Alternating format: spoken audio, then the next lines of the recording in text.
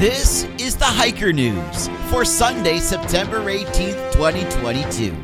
News and articles about parks, backpacking, hiking trails, camping from around North America.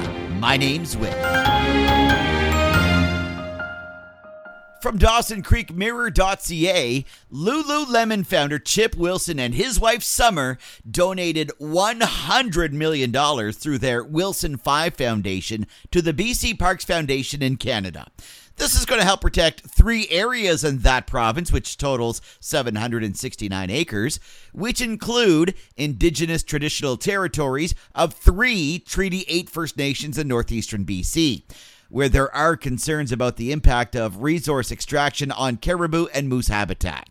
BC Parks Foundation say this is the largest private donation in Canadian conservation history.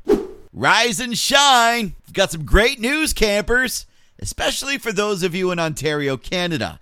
Curiosity's reporting some provincial parks are going to stay open later than usual. They include Rideau River Provincial Park. They're going to keep their gates open for you to camp until October 10th. Fitzroy Provincial Park and Rushing River Provincial Park, they're going to stay open until October 11th. And Balsam Lake Provincial Park will stay open until October 31st. Remember, while this is in Ontario, Canada, this is still the perfect time of year to go camping. Cool weather, crisp air, changing colors, and you have to snuggle a little closer to keep warm at night. Best you watch your footing on any trail. Last month, a 62-year-old hiker from Minnesota died while hiking near Multnomah Falls in Oregon. She apparently lost her footing and fell off a cliff, according to County Sheriff's Office. As reported in OregonLive.com, witnesses told search and rescue officials that the hiker stepped off the trail to avoid a patch of loose gravel and then lost her footing. BestLife.com reporting that a hiker got lost in Colorado. Summit County Rescue Group sent a helicopter to assist with ground rescue. While the chopper was searching for the missing hiker, the pilot came across somebody that only partially matched the lost hiker's description. And then the Black Hawk helicopter just kept on flying by. Turns out that it was actually the lost hiker. But the pilot did radio that the person he spotted did not seem in distress and did not indicate that he needed help, so the pilot moved on. According to the pros, if you're lost or need help and you see a plane or a helicopter, make sure you're alert. Make it very clear that you need help. An effective way is to signal with big gestures such as waving both arms vigorously over your head or waving something shiny or bright colored while the helicopter or plane flies overhead. The good news in this story, though, is that ground searchers eventually found the hiker. He was tired, dehydrated, and cold, but not seriously injured. On Thursday, September 15th, 2022, New Hampshire Fish and Game reports that a hiker suffered a lower leg injury while descending Mount Sunapee and that they needed help getting down. She was also hiking solo. The hiker was able to call 911 to reach members of the Newberry Fire Department, Police Department, the Upper Valley Wilderness Response Team, and conservation officers. They all responded to assist with carrying her the 1.2 miles to safety. Staying in the New Hampshire mountains, well, the East Side Franconia Notch State Park to be exact, not only can you get injured or die hiking in the wrong place, you could also lose a bunch of money and end up with charges.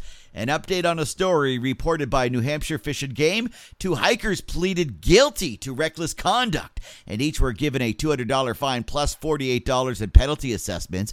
The criminal charges resulted from a rescue that occurred earlier in June of 2022. A hiker called 911 for help because he was stuck on the side of a mountain in a very dangerous position and was laying under a ledge, trying to keep from falling off the cliff. The hiker was unable to relay his position to dispatchers and was only able to say that he could see the highway. Rescuers were finally able to find him through 911 tracking. He was with a friend. Both had not followed a trail and started climbing up steep ledges where they shouldn't have been. The friend had been able to continue ascending, but eventually called for help because he too could not find a way down from the cliffs. As of September 30th, Yosemite National Park's no longer going to require you to get advance reservations to enter the park during peak times.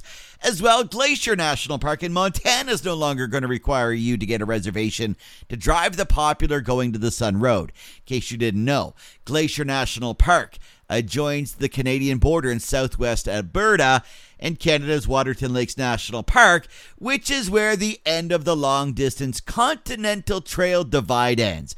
Those two parks together comprise the Waterton Glacier International Peace Park. From CNN, roads in Death Valley National Park are being closed. And it's not because it's too sweltering hot or dry. It's because it's way too wet. Lots of storms washing out roads in the Death Valley region over the last number of weeks. This is according to the U.S. National Park Service, and that is causing lots of road closures in that area.